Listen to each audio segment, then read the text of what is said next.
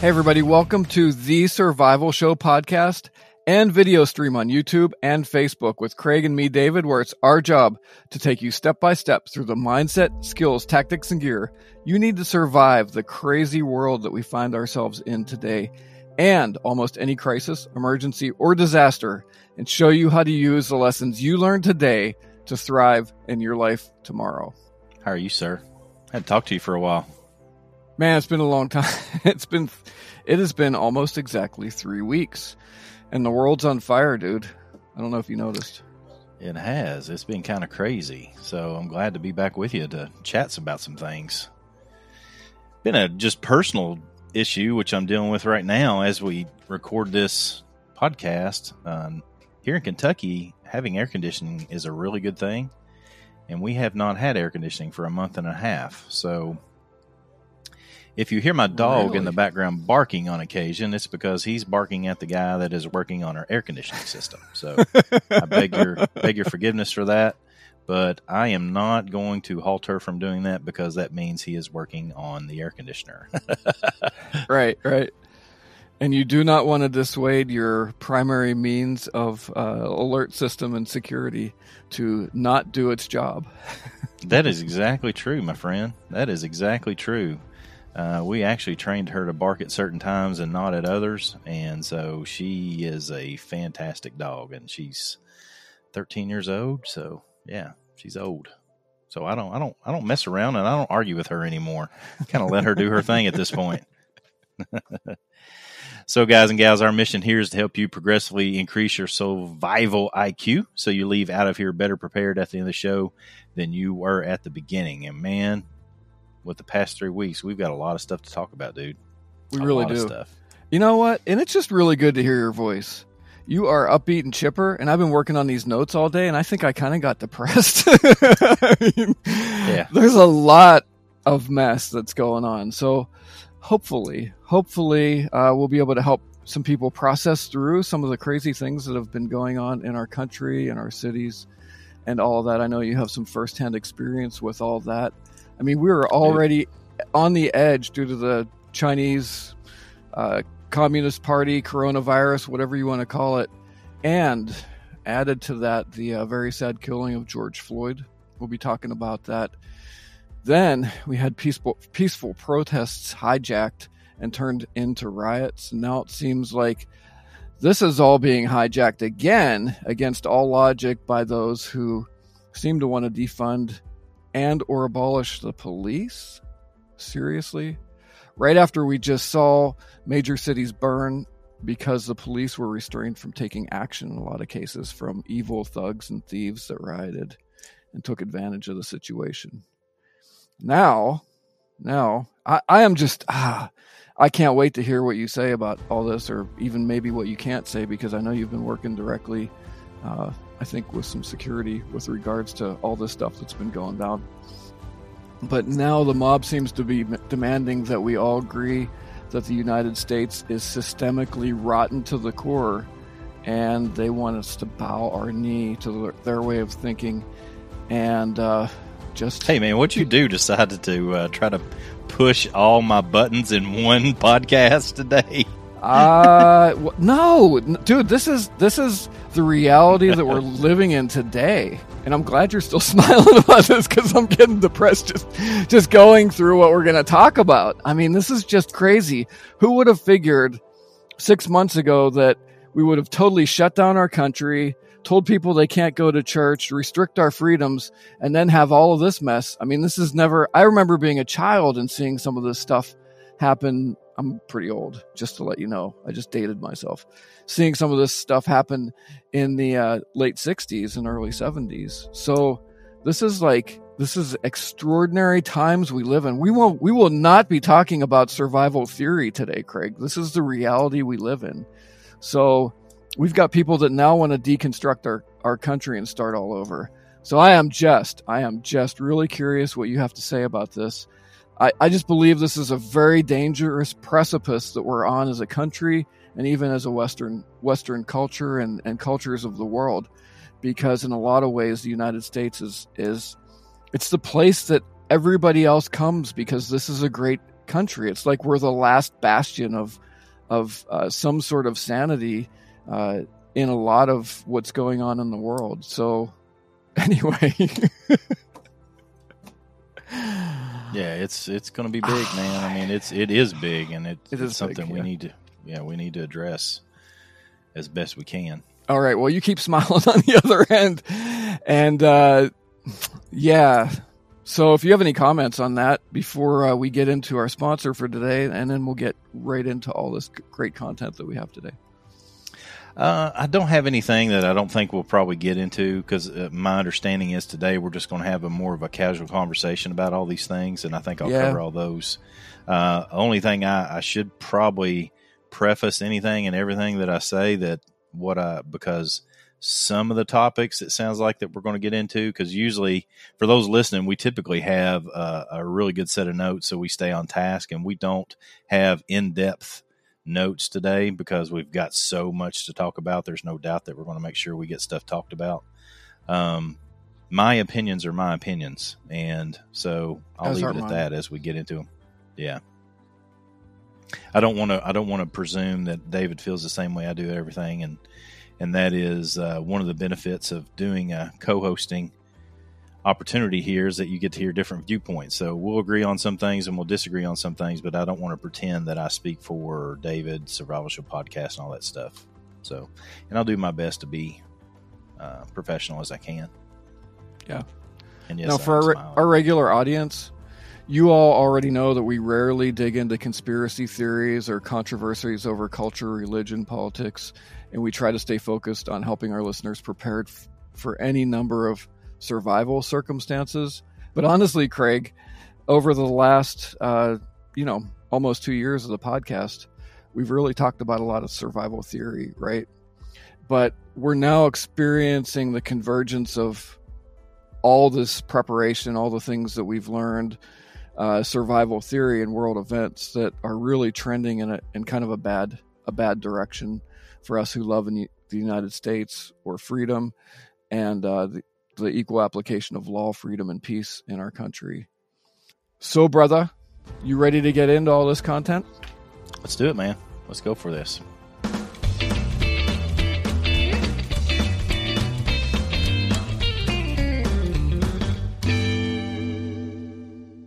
Everyone, here's the thing. Dave and I really, again, hadn't had much of a chance to talk. He's been incredibly busy with work and stuff at home, and I've been busy with work and stuff at home. And so we put together some general ideas, because since we haven't talked in 3 weeks, we figured we could just gab like we usually do and kick some things back and forth. So it's basically just going to be a conversation where you get to hang out with us. As always, today, because you're listening to the recording or watching it on YouTube, you're not actively involved in the live conversation, but please, by all means, where you're seeing this, where you're hearing this, throw in some comments, throw in some questions, and when and where we can, we'll answer those as best we can, because we want to keep you as informed as possible. Now, on a normal basis, Craig and I will converse back and forth, maybe once a week, definitely every couple of weeks, and we usually do almost a whole podcast of just talking back and forth before we do a podcast. And we actually haven't done that. We haven't talked about, I know a little bit about what Craig's been doing over the last couple of weeks. I believe, Craig, you've been doing some sort of guard security duty. I know that you've been, that's about all I know, really. So whatever you can tell us about that, about what you've been doing and what you've learned, I'm all ears, dude. I would love to hear about what you've been doing and how it's related to current events. Since I talked to you last, there's been 3 big things that have been going on for the Nature Reliance School, Craig Cottle, and all that I do. Video-wise, we created a whole new course for Outdoor Corps at outdoorcorps.com called Vital Survival. Okay. It's probably the biggest course I've ever put together. We put it together at the request of several school systems and libraries here in the state, and we also have pushed it out to them, as well as we're going to make it available to everybody on Outdoor Corps. So we have been, oh my gosh, you know what it's like. 13 videos in 3 weeks, all of them 20 minutes long, or more. I wrote a book in that time frame. Not as big as my other books, but I did write a whole book in that time You frame. wrote a book? And I didn't know that. Did I know that? I don't know if I knew this. I don't know. I think I told you. What's the book, man? It goes along with the course. Okay. I have a written book that goes along with it. It's going to be a downloadable copy. We're also going to be selling it on Amazon too, but that's down the road. And then I have been working some security, and what and who I was working for, I can't really say what I was doing, but it was minimal. It wasn't a whole lot. I've had some really good, close friends of mine that are also neck deep and have been neck deep into that world for nearly the whole time. And so I've got a lot of insight because I get situation reports from the state on some things. I get some feedback from people that are literally in the middle of these riots. When I say literally, I mean literally in the middle of the riots. And so I can share some of that information as we move along in our conversation today, I believe. So, yeah, it's been an incredibly sleep-deprived 3 weeks since I last chatted with you. Not to mention we don't have any air conditioning, so transmission went out on my wife. Transmission went out on my wife's truck, and it's just been one of those months, But things are going pretty good, Some people have it a lot worse than I do. That's for daggone sure. Mm-hmm. Yep. So, you want to talk a little bit about I'm really curious to hear what you have to say. I watched this video of the policeman kneeling on George Floyd's neck. I'm just going to open that up and ask what you think of it.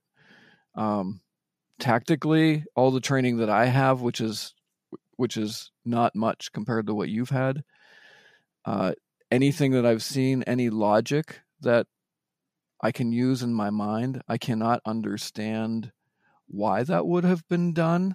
So it leads me to some interesting and maybe weird conclusions. But I would like to hear as a preface what your take on that whole original scenario was and is.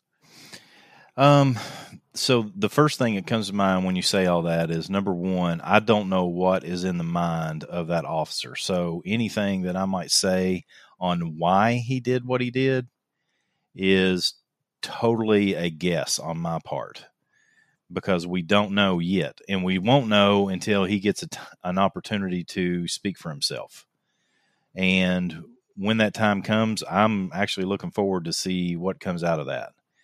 From a tactical perspective, I have literally been in the business, literally, not figuratively, I have been in the business of teaching people martial arts, tactics, defensive tactics, combatives at times. And if you don't know the difference in that, then it's defensive tactics is typically what law enforcement refer to what it is that they do. Combatives are the things that military people call what they do.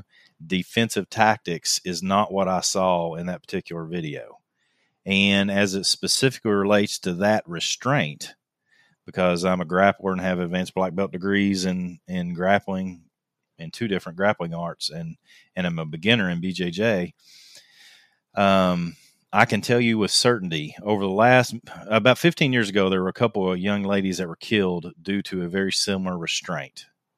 Okay. And when those two young ladies were killed, defensive tactics changed forever. And there were some things that you should do, some things you should never do. There's some timing. There's some ways that you check and make sure that the person that you're arresting is doing okay. And the things that I know that people started doing across the country 15 years ago, I saw none of that with that officer in that particular position. And so that in and of itself is very alarming to me. And again, I don't want to get into his mindset too much, because that would just be totally guessing. But some of his body language, particularly where he had his hands in his pocket and his facial expressions as if it wasn't a big deal to him, indicate that he's mentally unstable to the point of he did not see that what he was doing was causing harm at all. And that's problematic, because my understanding, and quite frankly, nearly 95% of the work that I've done in that arena has been here in Kentucky. And I don't know exactly what is Kentucky statute versus federal statute. And I'm not an expert on that, so I can't speak to it. I never had the intention of teaching outside of the state of Kentucky, so I never looked at it. But the point I'm trying to make is that he should have not had his knee on that portion of that person's body, Mr. Floyd's body, for that period of time without doing some things. And specifically, as it relates here in Kentucky, my understanding, and again, I'm not an expert, but I have some experience in this field, is that once they arrest him, particularly when they put handcuffs on him, they are then responsible for him. You know, one of my good law enforcement friends told me a long time ago, if I arrest somebody and I put them in the back of my car and then I wreck on the way there, then I'm responsible as a law enforcement officer, or our agency is responsible from that point forward for their health and anything that they experienced in that wreck. And so that means the taxpayers are responsible for it.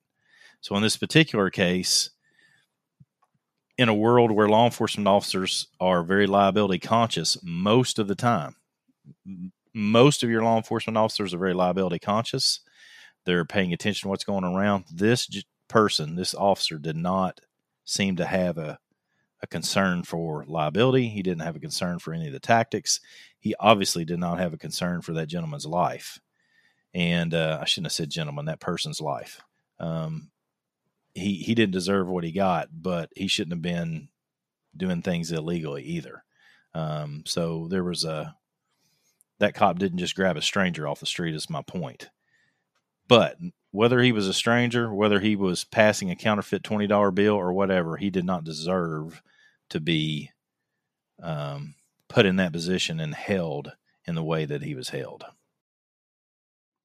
Yeah, it just didn't make any sense to me, having had to restrain people in a professional manner in the past and studying it a little bit. I just seemed odd to me. Seemed odd with all the handcuffs there, that he couldn't be cuffed in such a way that restraint would have was totally unnecessary. Regardless, I mean, there's a couple guys that I train with now. I grapple with. They're both law enforcement officers, real young guys, really fantastic grapplers.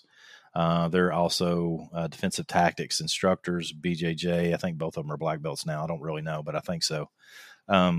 They do a very, and check them out, guys. If you're a law enforcement officer and you're listening, check out Blue Jitsu. It's a couple of really good Kentucky boys that really know their skills, that are sharing restraints and stuff from a BJJ perspective and how to apply it. And the whole goal there for them is to show some restraints in such a way that it doesn't cause injury to people. And the thing that unless you're engaged in this realm, this industry, you should understand that law enforcement officers have standard operating procedures on how they deal with stuff like that. It's not completely and totally up to them and their mindset and what it is they want to do willy-nilly at the time. There's some very dedicated standard people, training directors, training captains that go through and write standard operating procedures, train their officers on how to do it. They retrain, they recert, and do all these things. And, you know, in this particular case, quite frankly, I think that is where the failure occurred. Either in my mind, one of two things occurred in that particular situation that allowed that officer to do what he did and the way that he did it. Number one, he's just evil. And I'm open to him just being evil, and he doesn't care about human life. And he's been whatever's happened in his mind, he's put him in a position where he doesn't care anymore at all. Or number two, he was very, very poorly trained. And so they'll be looking hard at the training procedures of that particular agency now. They'll be looking for the standard operating procedure on what you do when somebody's face down, because I guarantee you somewhere in that SOP, it says how long that person can be face down on the ground like that, handcuffed. It's literally going to be in the SOP. And so that is where the police agency, if they do not support their officer in this particular case, can do that because they have trained him. Now, it'll be on him and his legal team to prove that he was adequately trained. I'm not an attorney, but I'm trying to get somewhat getting into the legalese of it. But he'll have to prove that he was adequately trained. I'm sure he'll take the road of saying that they did not properly prepare him for such a situation. And the agency will have to show, well, we have these SOPs and here's your signature and here's how many times you signed in for training and all those sorts of things. That's, when one of the things that's aggravating about training law enforcement and military is the paperwork, the signatures, the things that they sign, the things that they prove, the certificates that I have to pass out to different agencies that are first responders. All that is very important because that proves to someone somewhere down the road that they had specific training. And that, again, is why I've said a million times, and we'll say it again here, as a professional survival instructor, I take my role incredibly serious because people's lives, number one, are hanging in the balance possibly. And number two, I've got to do it right so people don't come back and sue me. I mean, so it's up to me to make sure that the things that I say and the things that I do are done in such a way that they actually work. And that's why, it's best to listen to somebody and train with somebody that knows how to research. It's constantly looking at trends and seeing what we can do to change and get better. That's for sure. Since you're on kind of like the legal end of all of this, I've heard, I am not familiar with this particular point, that there's certain immunities that police forces, police officers have while they're in the line of duty. Do you know anything about that? Yes, and I know that does change from state to state, and I have no idea what it's like. There's certain ones that are federally allowed, but there's more specific to their agency. They might add some things in, but particularly that's what's going to change and be different than what I know here in Kentucky versus Minnesota. And so I definitely cannot speak to that with any authority or even an opinion, really. Gotcha.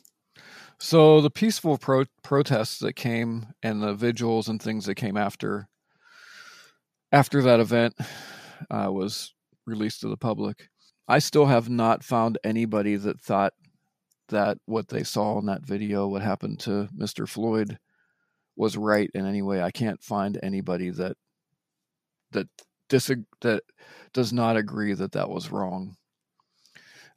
So we have had protests. Yeah, go ahead. Let me add something in there. Yeah. It's worthy of consideration, and I tried to say this earlier, and I'll just be focused on it again here.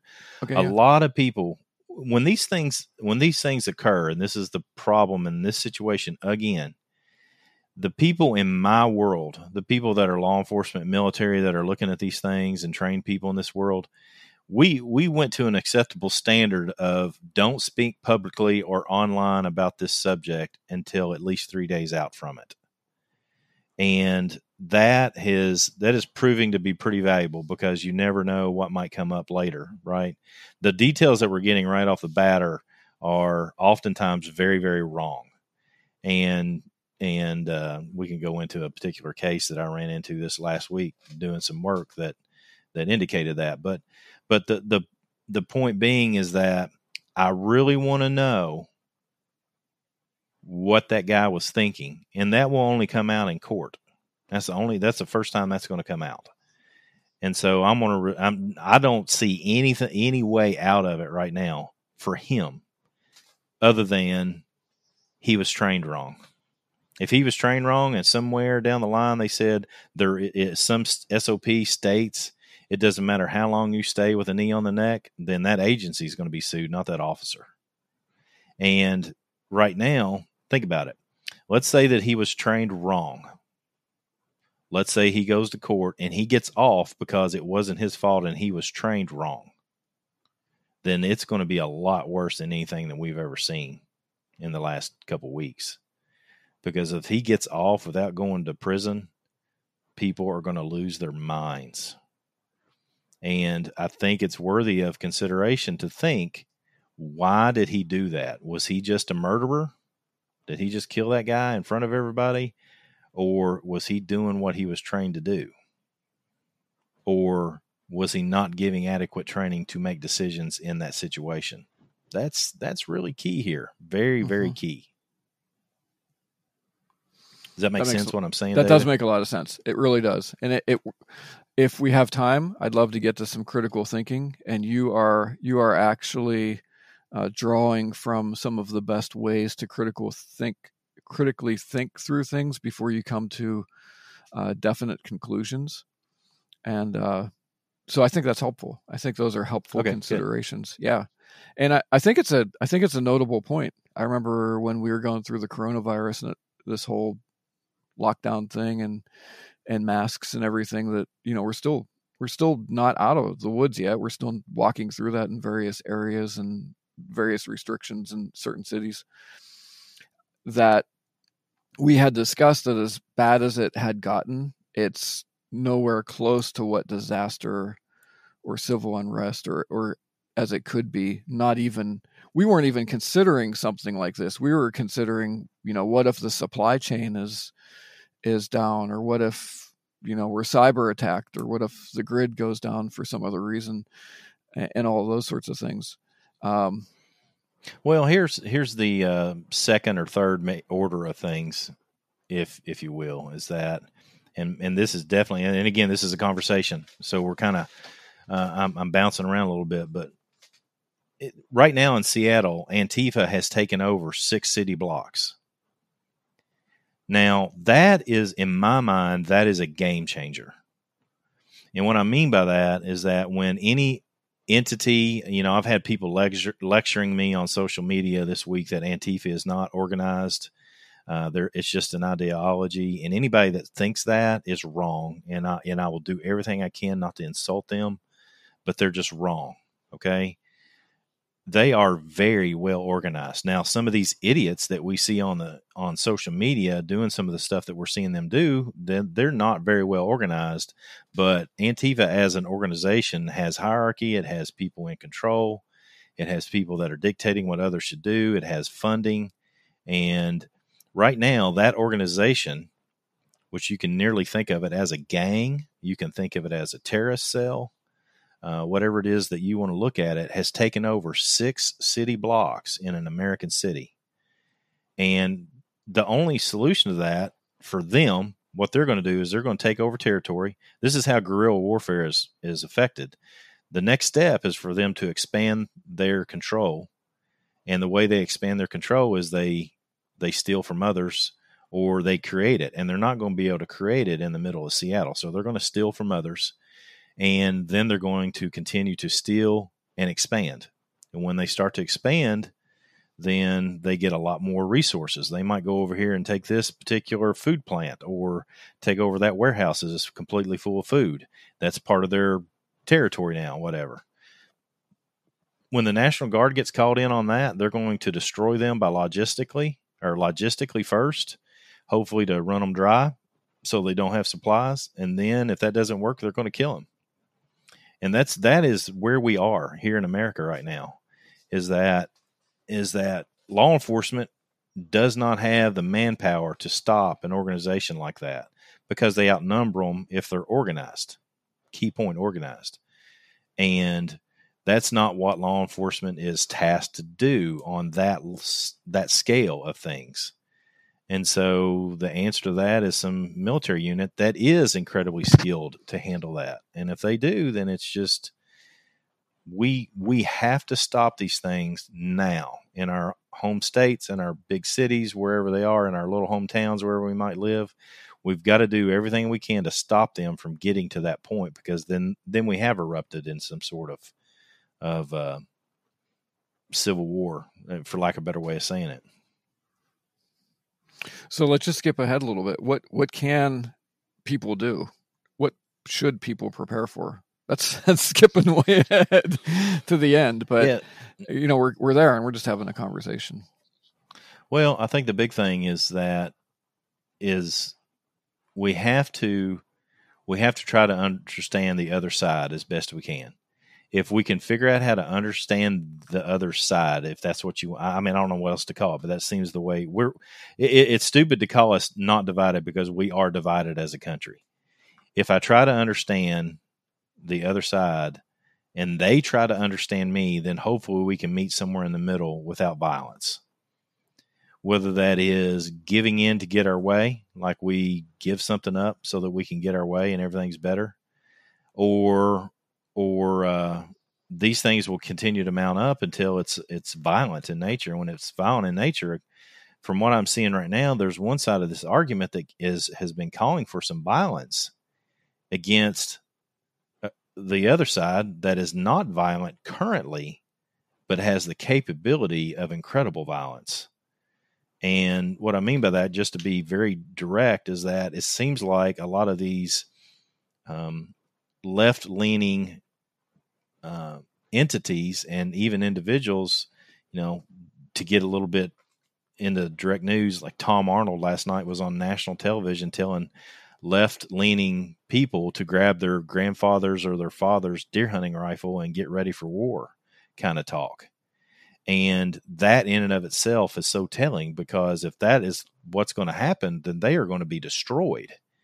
And I don't say that with glee. I say that with, it hurts me. It hurts me to think, because the people that are currently quiet, the people that are currently quiet professionals that have been in the military that are quiet about this stuff are capable of mass amounts of violence when provoked. They've just been so quiet about it, people just don't think about it. And if they're provoked to the point where they have to defend themselves, then it's just like I teach in self-defense. When you have to defend yourself, you defend yourself with surprise, speed, and violence, heaping amounts of violence, so that you can get in and get out as fast as you possibly can and remove yourself from the confrontation. And that's what's going to happen. And nobody except psychopaths want that. That doesn't mean that people aren't preparing for it. So to get to your question, how do you prepare for that? Number one, we try to do everything we can to articulate our viewpoints, listen to others, develop listening skills, try to work these things out through interaction, mediation, government, whatever, local governments in particular. And I think we need to be prepared. For us here, meaning me and my particular family, we live pretty close to Lexington, Kentucky, which is a larger metropolitan city for us here in Kentucky, not compared to New York or California, obviously. But we just don't go there right now. We used to go there pretty regular. We're not going there right now unless it's necessary.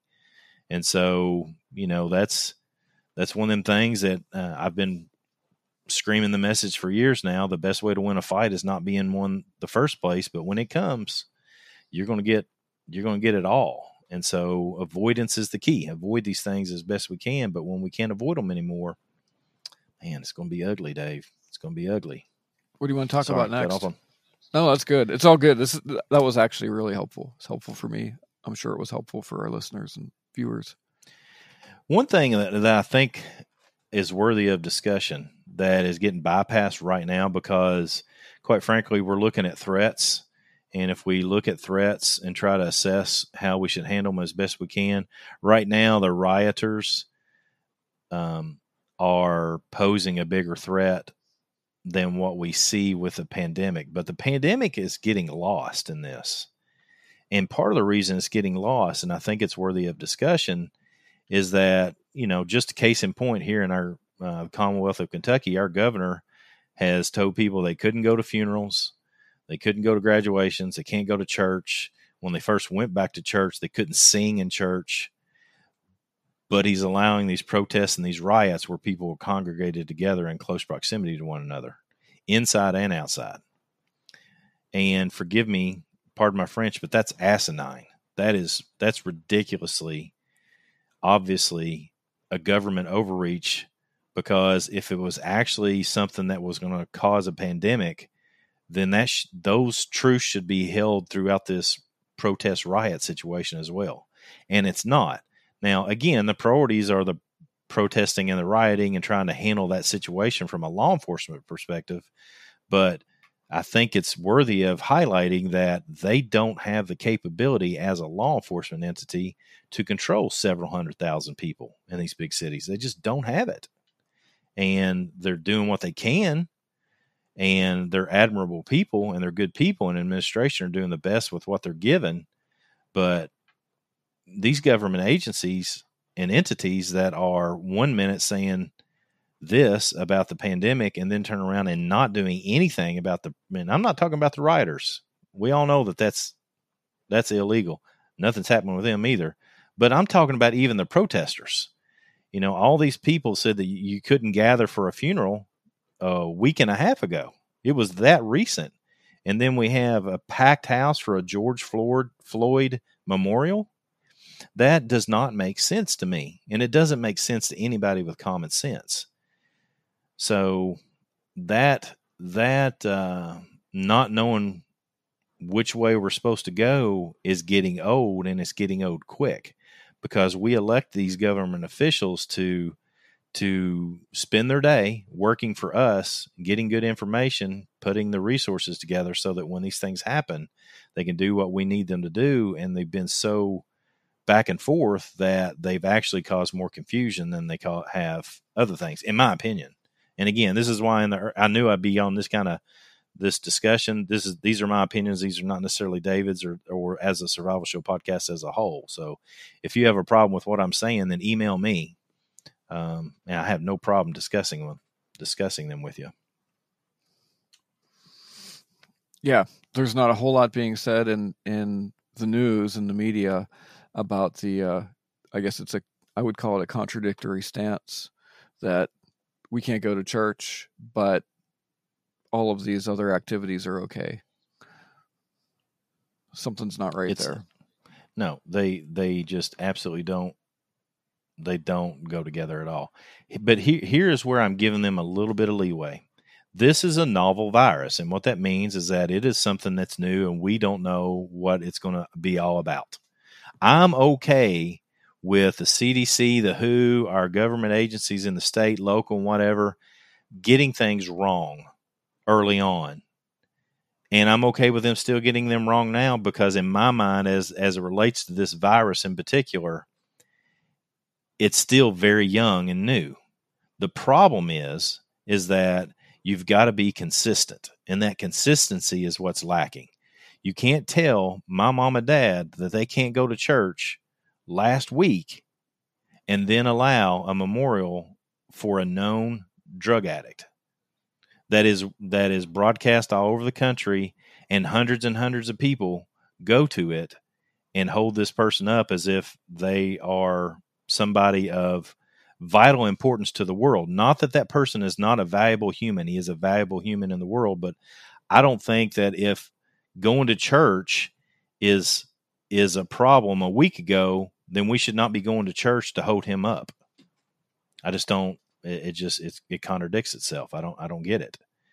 His family should be mourning his loss. The country should be mourning his loss, but organizing together in a group, I don't. It doesn't fly with me.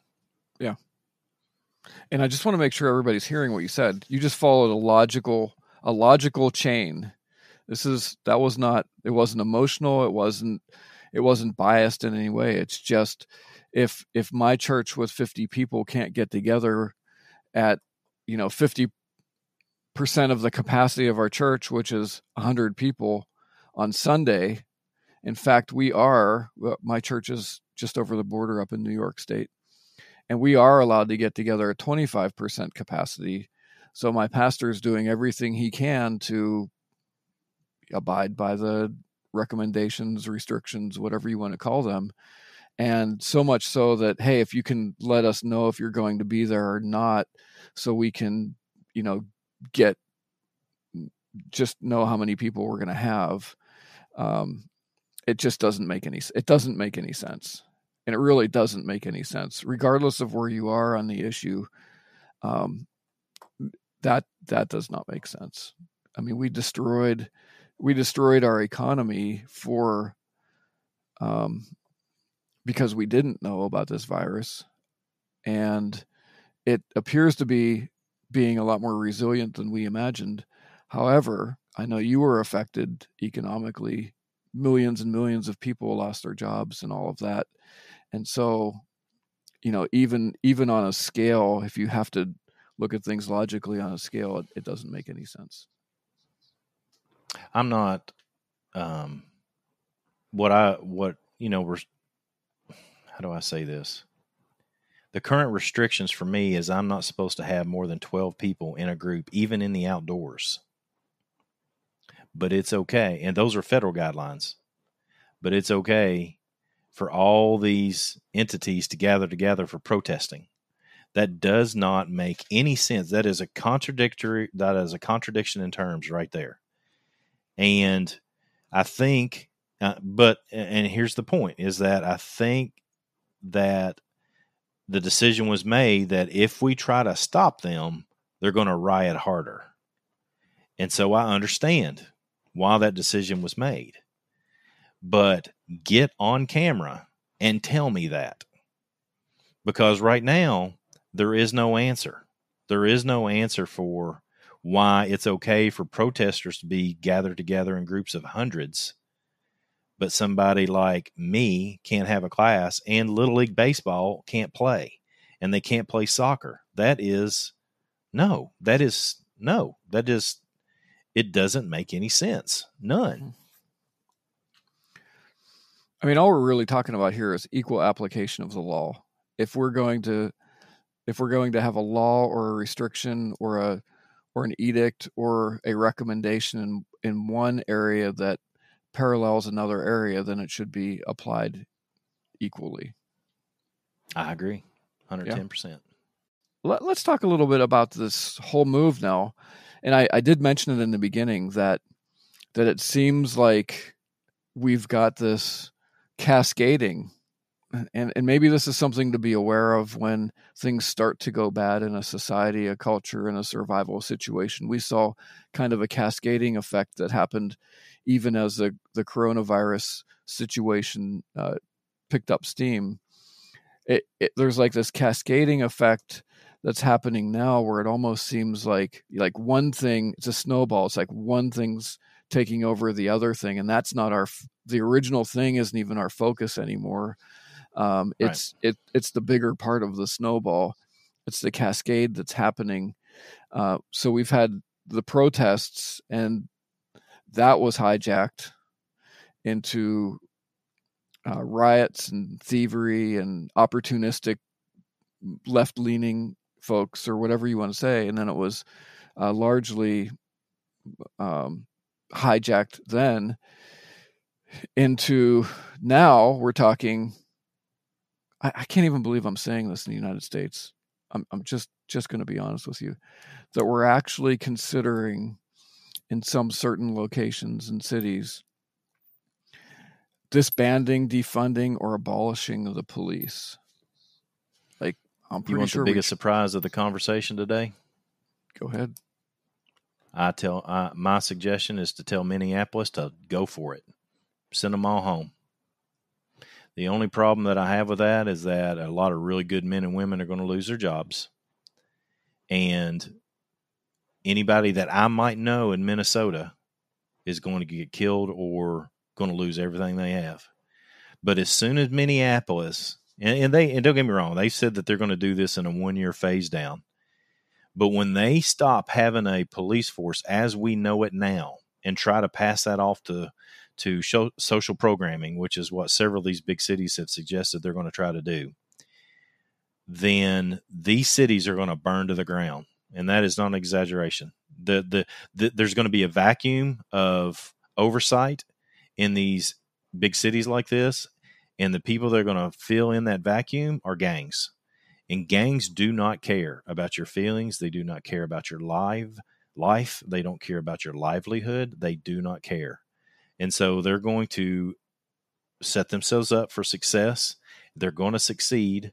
And when that happens, the whole town is going to be burned to the ground. And my desire is that if that is allowed to happen, then the rest of the country will wake up. And here's the point that I've said about survival for years now on this podcast, in my books, and my classes. We right now are looking at the exception. We are not looking at the rule. The thing that happened with George Floyd, where he was murdered by some idiotic cop, who, even if he was trained poorly, could not think for himself and realize, I mean, even if he did have poor training, and that's the legal maneuvering he will utilize, he's still an idiot. That is the exception. That is not the rule. And right now we are being told that law enforcement officers abusing black men in particular is a rule, that it happens too frequently to be a coincidence or some variation of it. And the fact of the matter is that is not true. I've had some of my wonderful dear friends over the past week or two lecture, send me studies, and I'm sorry, but I'm a statistical nerd, and I look at the statistics of it, and the statistics do not support their position. They just simply do not support their position. And there is no reason why we should remove the police from Minneapolis, Minnesota, because one idiot killed a man. If we had done that, then there's so many other things that we should have done. Like every time somebody was murdered, do we change the whole country? Because people are murdered every day. And, you know, I can't even wrap my mind around it. But statistically, just look at it that way. I mean, if you look at it, is there racism in this country? No doubt about it. There's racism against blacks. There's racism against whites. There's racism against Latinos. It is a thing. Is it more prominent in the black community?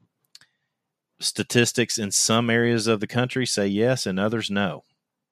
And we can't say that happens everywhere in the country, and the statistics support that. And we cannot change the fundamental fabric of who we are based upon an exception, an anomaly to the data. We just can't. And we're sitting here allowing it to happen. And when that happens, and we defund Minneapolis because it looks like they've already voted for it and they are on a fast train to no Policeville, then what's going to happen is everybody's eyes are going to be open, because this is what people like in my world call the thin blue line. That really thin blue line that keeps the fabric of America running is not going to be there. And when that is gone, you're going to see what it's like not to have law enforcement officers in your town. They're going to burn it to the ground.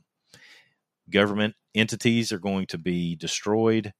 Government officials are going to be killed and murdered in large numbers. There's just, it will not last for long. And maybe it'll be a wake-up call. So I say go for it. And all my friends and family that I love, get out of there now. I would be. If I was a law enforcement officer, I would be getting out of there right now. If I had to go work at McDonald's, I would quit my job tomorrow, and I would leave and work at McDonald's somewhere in another state and move. I would not stay there another minute. The crazy thing is that it was less than a week ago that we saw what happened. I mean, there were police officers there available, but they were restrained from responding in various different ways. We've already seen what happens with the thin blue line there. Shooting people with pepper spray all over the country. I mean, I would love to be and if I was an investor, and if you're an investor, listen to me, this is where you need to invest your money right now, in companies that make pepper spray bullets, because they are being utilized by the truckloads right now, and it is not going to slow down. So whoever's doing that out there, they're getting ready to make a ton of money, because I don't want to get into the tactics that I'm aware of, but pepper spray, not on the belt, but pepper spray bullets, which is basically like paintball that shoots pepper spray. I'm just telling you, it's being utilized effectively. I wouldn't say that if I hadn't seen that on the news and it's so widespread, but that's coming to everybody. Everybody need to be ready for it. So we're sitting at about 50 minutes, Craig. Why don't we get into some critical thinking? Because I believe that a lot of these problems, you've referred to some principles of critical thinking, and critical thinking is simply the ability to think clearly and rationally, understanding the logical connection between ideas. I guess a good example would be, you've referred to this in the past, how do you recognize fake news from actual real news or truth from lies, right? So Yep. why don't you go ahead and add to that as far as critical thinking and its importance in today, which it is very important, because if we just follow the crowd, we're not actually assessing. I'm just going to go back to the point you made earlier about we don't know what was in that officer's mind who had his neck on George Floyd. There are some things we just don't know, and we will not know for some time yet until the investigations are done. And it's important to have as many pieces of any puzzle as we can to be able to make our own decisions and not follow the mob crowds, whether it's in any of the news outlets, whether it's on the right or on the left or in the center, or social media posts by an athlete that we admire. Yeah, I mean, I think the first thing that we need to recognize at the very least is that everyday thinking and critical thinking are two different things. And there's not anybody that can sit and critically think about everything that comes in front of them all day, every day, because you would have headaches all day long. You'd probably get so stressed that you'd have heart failure or a brain tumor or some variation of it. There would be so many things that sort of critical thinking 24 hours a day would physically, at some point in time, would physically manifest itself in your body to cause detrimental harm, and you would die. Okay. But when we recognize that situations need critical thinking, there's some ways that we need to do it and be okay with getting into this idea that we're going to critically assess this, and then we're going to back out so that we can relax and get on with life in general. Okay.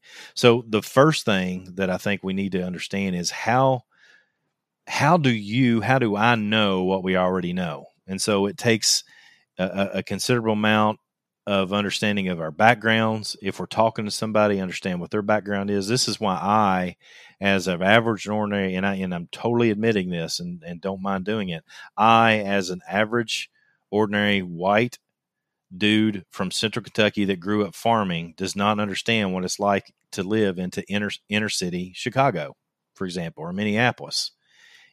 Interesting story, kind of funny. I used to train in Chicago martial arts for several years, and I was going up there once a month. And the first time I went up there, I stopped on the south side of Chicago to get gas. Me being who I am, I got out and noticed that everybody that was there was black. But I don't have a problem with black people. I just went to get my gas.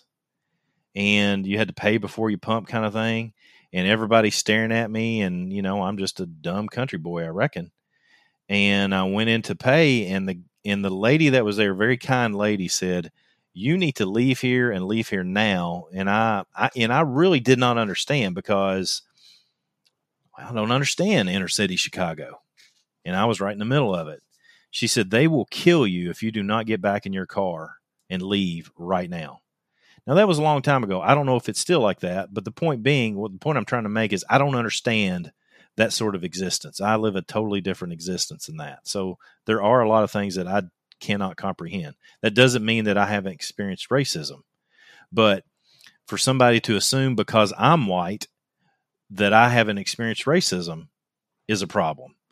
So we should try, particularly when we're communicating with others and critically thinking through things with others or even on our own. Number one, how do you know what you know? Well, I know what I know because of my upbringing, my education, my experiences, right? And when we're looking at a situation and trying to get information from it, we've got to consider our sources. And this is where I got really aggravated on social media this week, because I had people lecturing me on what they were seeing, and they admittedly were getting their information from mainstream media. And I'm literally talking to people who are in the middle of the riots working. Literally, not figuratively, not chatting, people that are incredibly close to me, that are friends, people that I've trained, federal, state, local level organizations literally in the middle of the riots and telling me, hey, I see Black Lives Matter doing this, and this is how I saw it go down, and this is how I saw Antifa roll in, and this is what I saw them do, and then the mainstream media making it out to be something that it wasn't. And these entities, these people in particular, saying, you don't understand. Well, my sources are better than your sources when it comes to that particular discussion.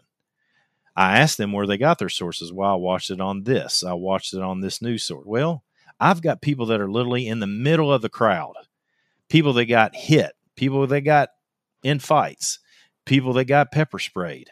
I know people that did that because they were in the middle of it for various reasons. My resources are better. And then we got to go into what resources have we overlooked. And so if I'm trying to consider the position that a person that lives in, Southeast Chicago, for that matter, their understanding, I've got to try to find resources as best I can outside of my normal ones to try to understand the way they think, what kind of things they've lived through, what kind of turmoil they have, and try my best to understand the resources that I have overlooked. That's why you mentioned it earlier, I'm not a fan of watching the news at all anymore. I read the news, and so I can apply these critical thinking skills when I'm reading and what I'm reading and put it in my own head. The news today that's video is just entertainment. And it's pushing a narrative. All of it is. Yes, Fox does it too. MSNBC, CNN, they all do. And, just one case in point, I heard from numerous people that were on the street in Louisville, Kentucky in the riots here that said everybody hated CNN. Everybody. Antifa hated them. Black Lives Matter hated them. Law enforcement hated them. They all had problems with CNN. Now, you don't see that making it to the news, but I have people that watch things happen with their own eyes as it relates to CNN rolling in and how they were received by everybody. And it's, who do you listen to? First person sourcing when you can, as best you can. And I will share one more thing, and then we'll get on some more questions if you have them.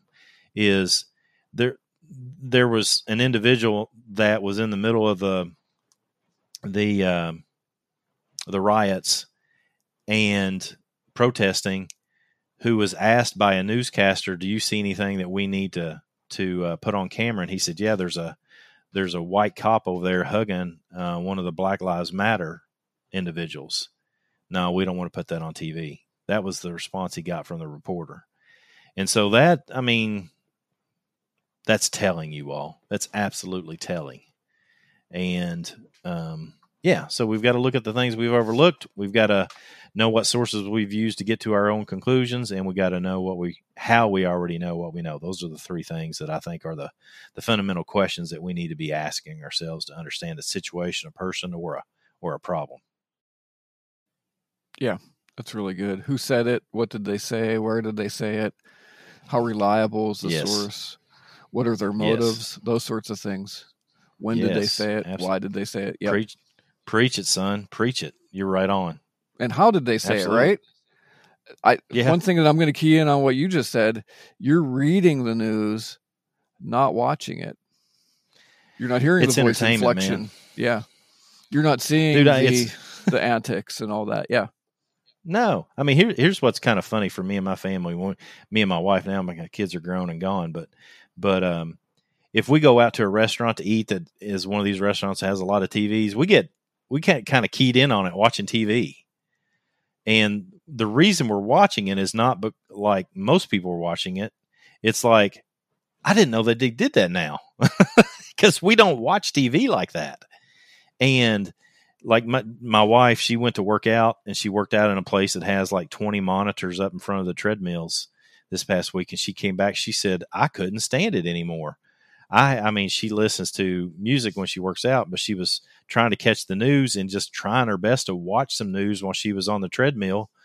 And she was like, I couldn't stand it any longer. It was one of those things where she just, it's, if you don't watch the news, you don't really know how much entertainment and, splash is being put into it to get viewers rather than actually just offering the news. I got a couple of summary points here that, as far as critical thinking should be aimed at achieving the best possible outcomes in any situation. And I think it's really important for us to not critical think just for ourselves, but look at the possible ramifications of our own decisions, what we say on social media. Just a tip. Just if your life is so affected by social media and who tweets what and who posts on your Facebook page, give it a break for a while. Just take a break and let yourself settle in and have some peace. Critical thinking requires a clear, often uncomfortable assessment of your personal strengths, weaknesses, and preferences and biases. I think it's really important to, I think you mentioned that in the context of, you know what it's like to be a Kentucky farm boy, but you don't know what it is to, live in different situations, be brought up different ways. I think it's just important to ask the questions, to look at people. One thing that's really important here when we're having discussions, and something that's vastly missing in our major modes of communication today, is we don't sit across the table and look people in the eye. Sit down and have a conversation with somebody who has a different point of view.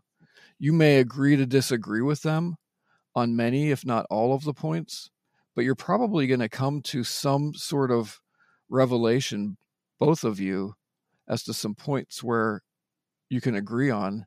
And if you do this in a way they're willing to listen, you're willing to listen, then you're both going to leave out of there better human beings. Right. I agree. I've posted some things to try to cause people to think about some different subjects in the last week, because that's, the best way for evil to overcome is for good men to stand by and do nothing. That was a quote attributed to Edmund Burke, but it was actually said by somebody before him. But nevertheless, just trying to cause people to think. And then I've had some good friends that are completely polar opposites of my political leanings and lifestyle, if you will, that have engaged me in private conversation. And it was really good to sit down and chat with them. I've also had people that try to utilize the fact that I've got several thousand followers on social media to put forth their crap, and they're using my platform to do it. I have no interest in doing that.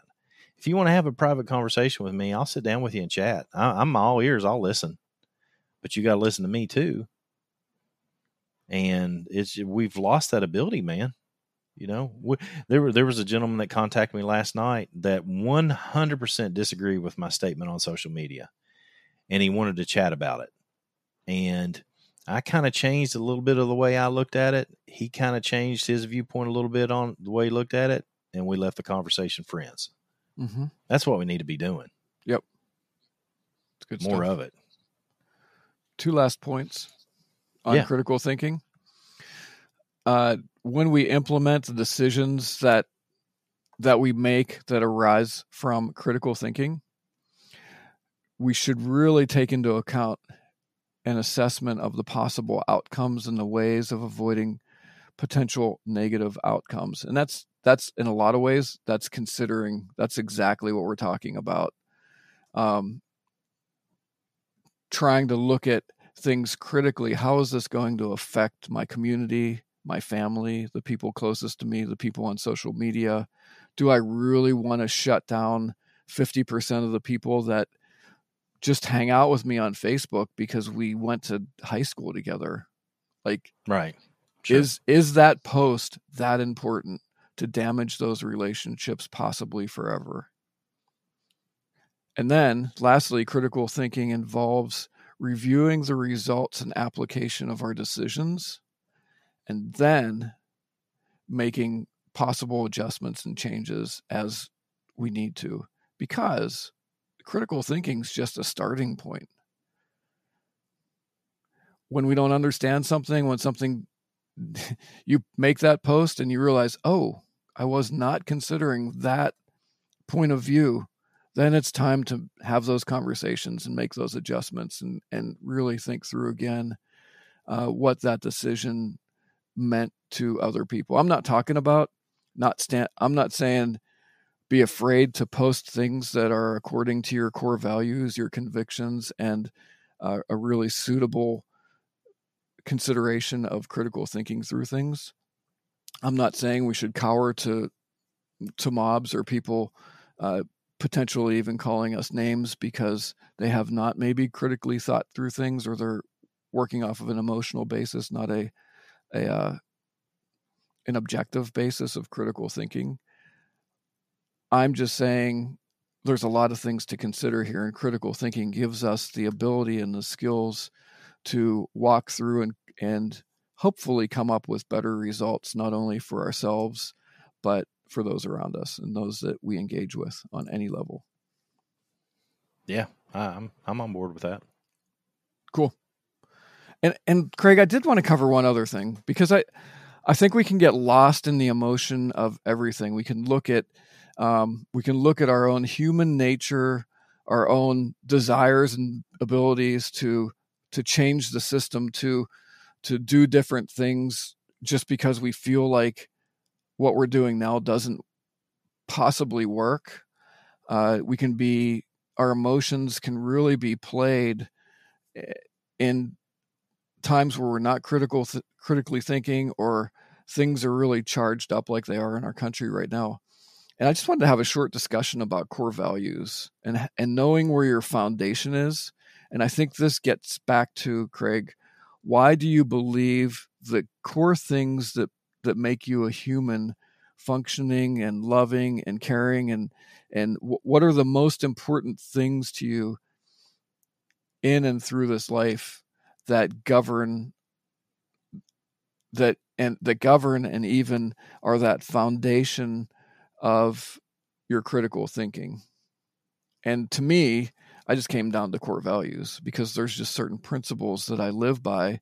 And when my critical thinking starts to stumble over my core values, then I go back within myself and I look at the sources of where my core values come from, and the things that are challenging my core values, and I reevaluate.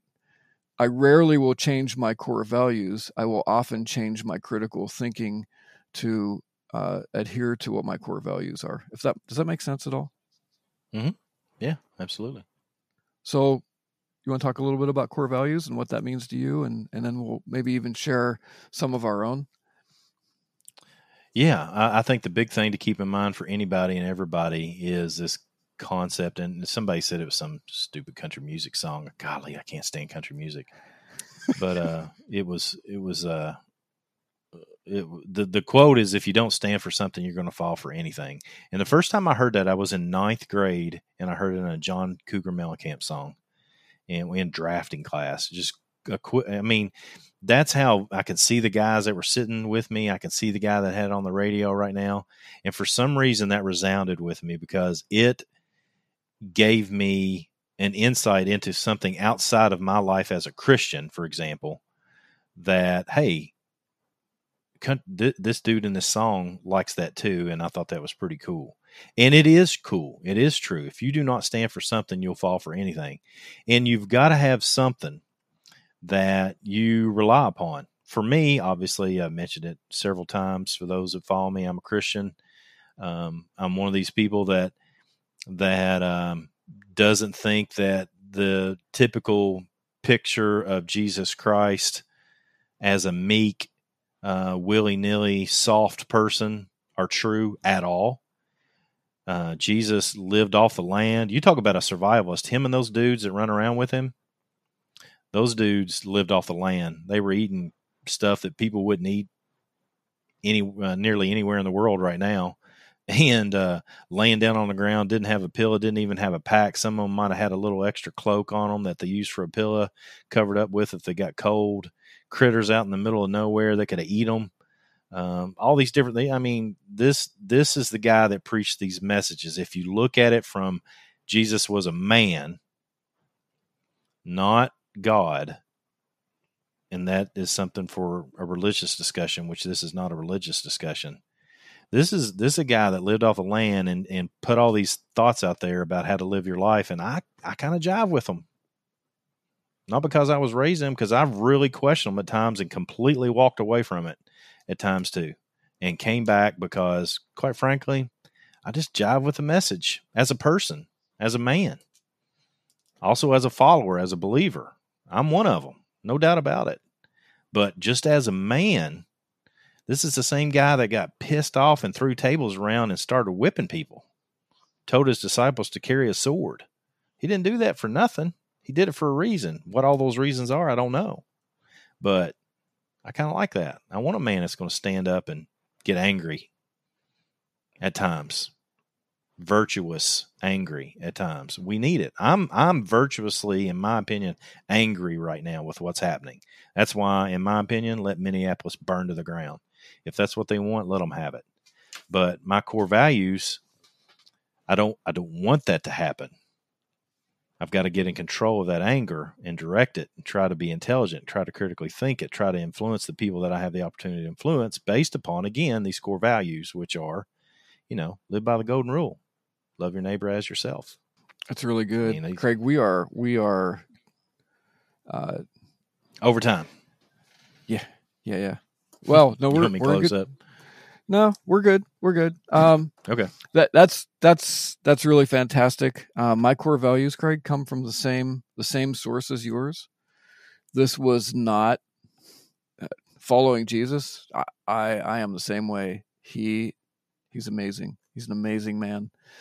And my core values in settling in on biblical principles and what Jesus said and what he did came after a very, very long time of searching out other solutions and having my foundational core on biblical principles and living them by and through his grace and mercy as best as I can, repenting when I mess up, extending forgiveness when I get angry, not walking in bitterness, trying to do my best and ask for his help, that my life might display the fruit of the Spirit, which is in, if anybody's following along in their Bible, it's in Galatians 5:22 and 23. The fruit of the Spirit is love, joy, peace, patience, kindness, goodness, faithfulness, gentleness, and self-control.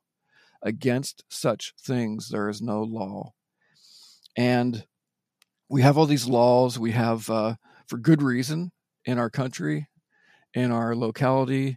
It's good to have law, but when the law of our hearts is changed and based off of these sorts of things, this is a better way, dude. Like, we need peace, we need kindness, we need mercy, we need goodness and faithfulness and gentleness and self-control right now. And I don't know of any other source that can bring that, honestly, than divine intervention into each individual heart of the folks that are watching and listening right now. Because you know what? All of human history leads to a point, if things are taken into our own hands, to a very destructive end. Jesus came to change all that and be part of the solution. So, my friend, my core values and your core values are based on the same rock. Anything else to say, or you want to take us out of here? Man, I'll take us out of here. That sounds good to you.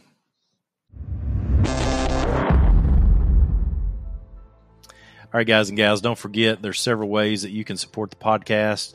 Look in the description below for different links and ways that you can support the podcast. There are ongoing ways that you can do that, and then there's things that pop up every now and then. The big one today, hey, check this out. So you may not know this, but the way David and I have been recording these is I can't see him right now either. I can talk to him, but I can't see him. So when he started talking about his knife earlier, I pulled up a website. Here's one of the things I want to encourage you to go check out, because if you're listening and you didn't get to see what he was showing, there's actually a nice chart on the homepage for the MSK1 knife that shows the different models, and all the different things that come with them, whether it has a primary edge, double edge, thickness, material, handle set, bolts, all that stuff is laid out in a nice chart. And my right brain really loves this chart, David, just so you know. So go check out the MSK1 over at Ultimate Survival Tips. You can check it out at the MSK. What is it? MSK-1? No, it's just knife.com? MSK1 knife.com. You can type in the 1 just as a number, or you can type in ONE for the 1, but MSK1 knife.com. Or Ultimate Survival Tips. They all lead to the same place, essentially. Just look for the MSK1 knife tab. Hey, and guess what? You can find on that website. Not you, dude. You know this. You picked the website. Talking to our listeners again. Back off a second. So go over there and grab some tiny survival guides. Seriously, is there a better time not to have a tiny survival guide than now? Oh my gosh. Oh my goodness. Oh my goodness. Go get some tiny survival guides. Give them to your friends. Give them to your neighbors. And that way you can help them with all this vital information that David and I put together in the tiny survival guide, pocket sized for your pocket, for your glove box, for your range bag, wherever it is that you want to put them. Fantastic information there for you. I think that's it, you all. Please check out the description below for links. And thank you so much for listening. It's good to be back with you, David. Good to be here. And guess what, everybody? We'll hear you or see you next time on the Survival Show podcast. Keep it simple, be positive, and stay sharp.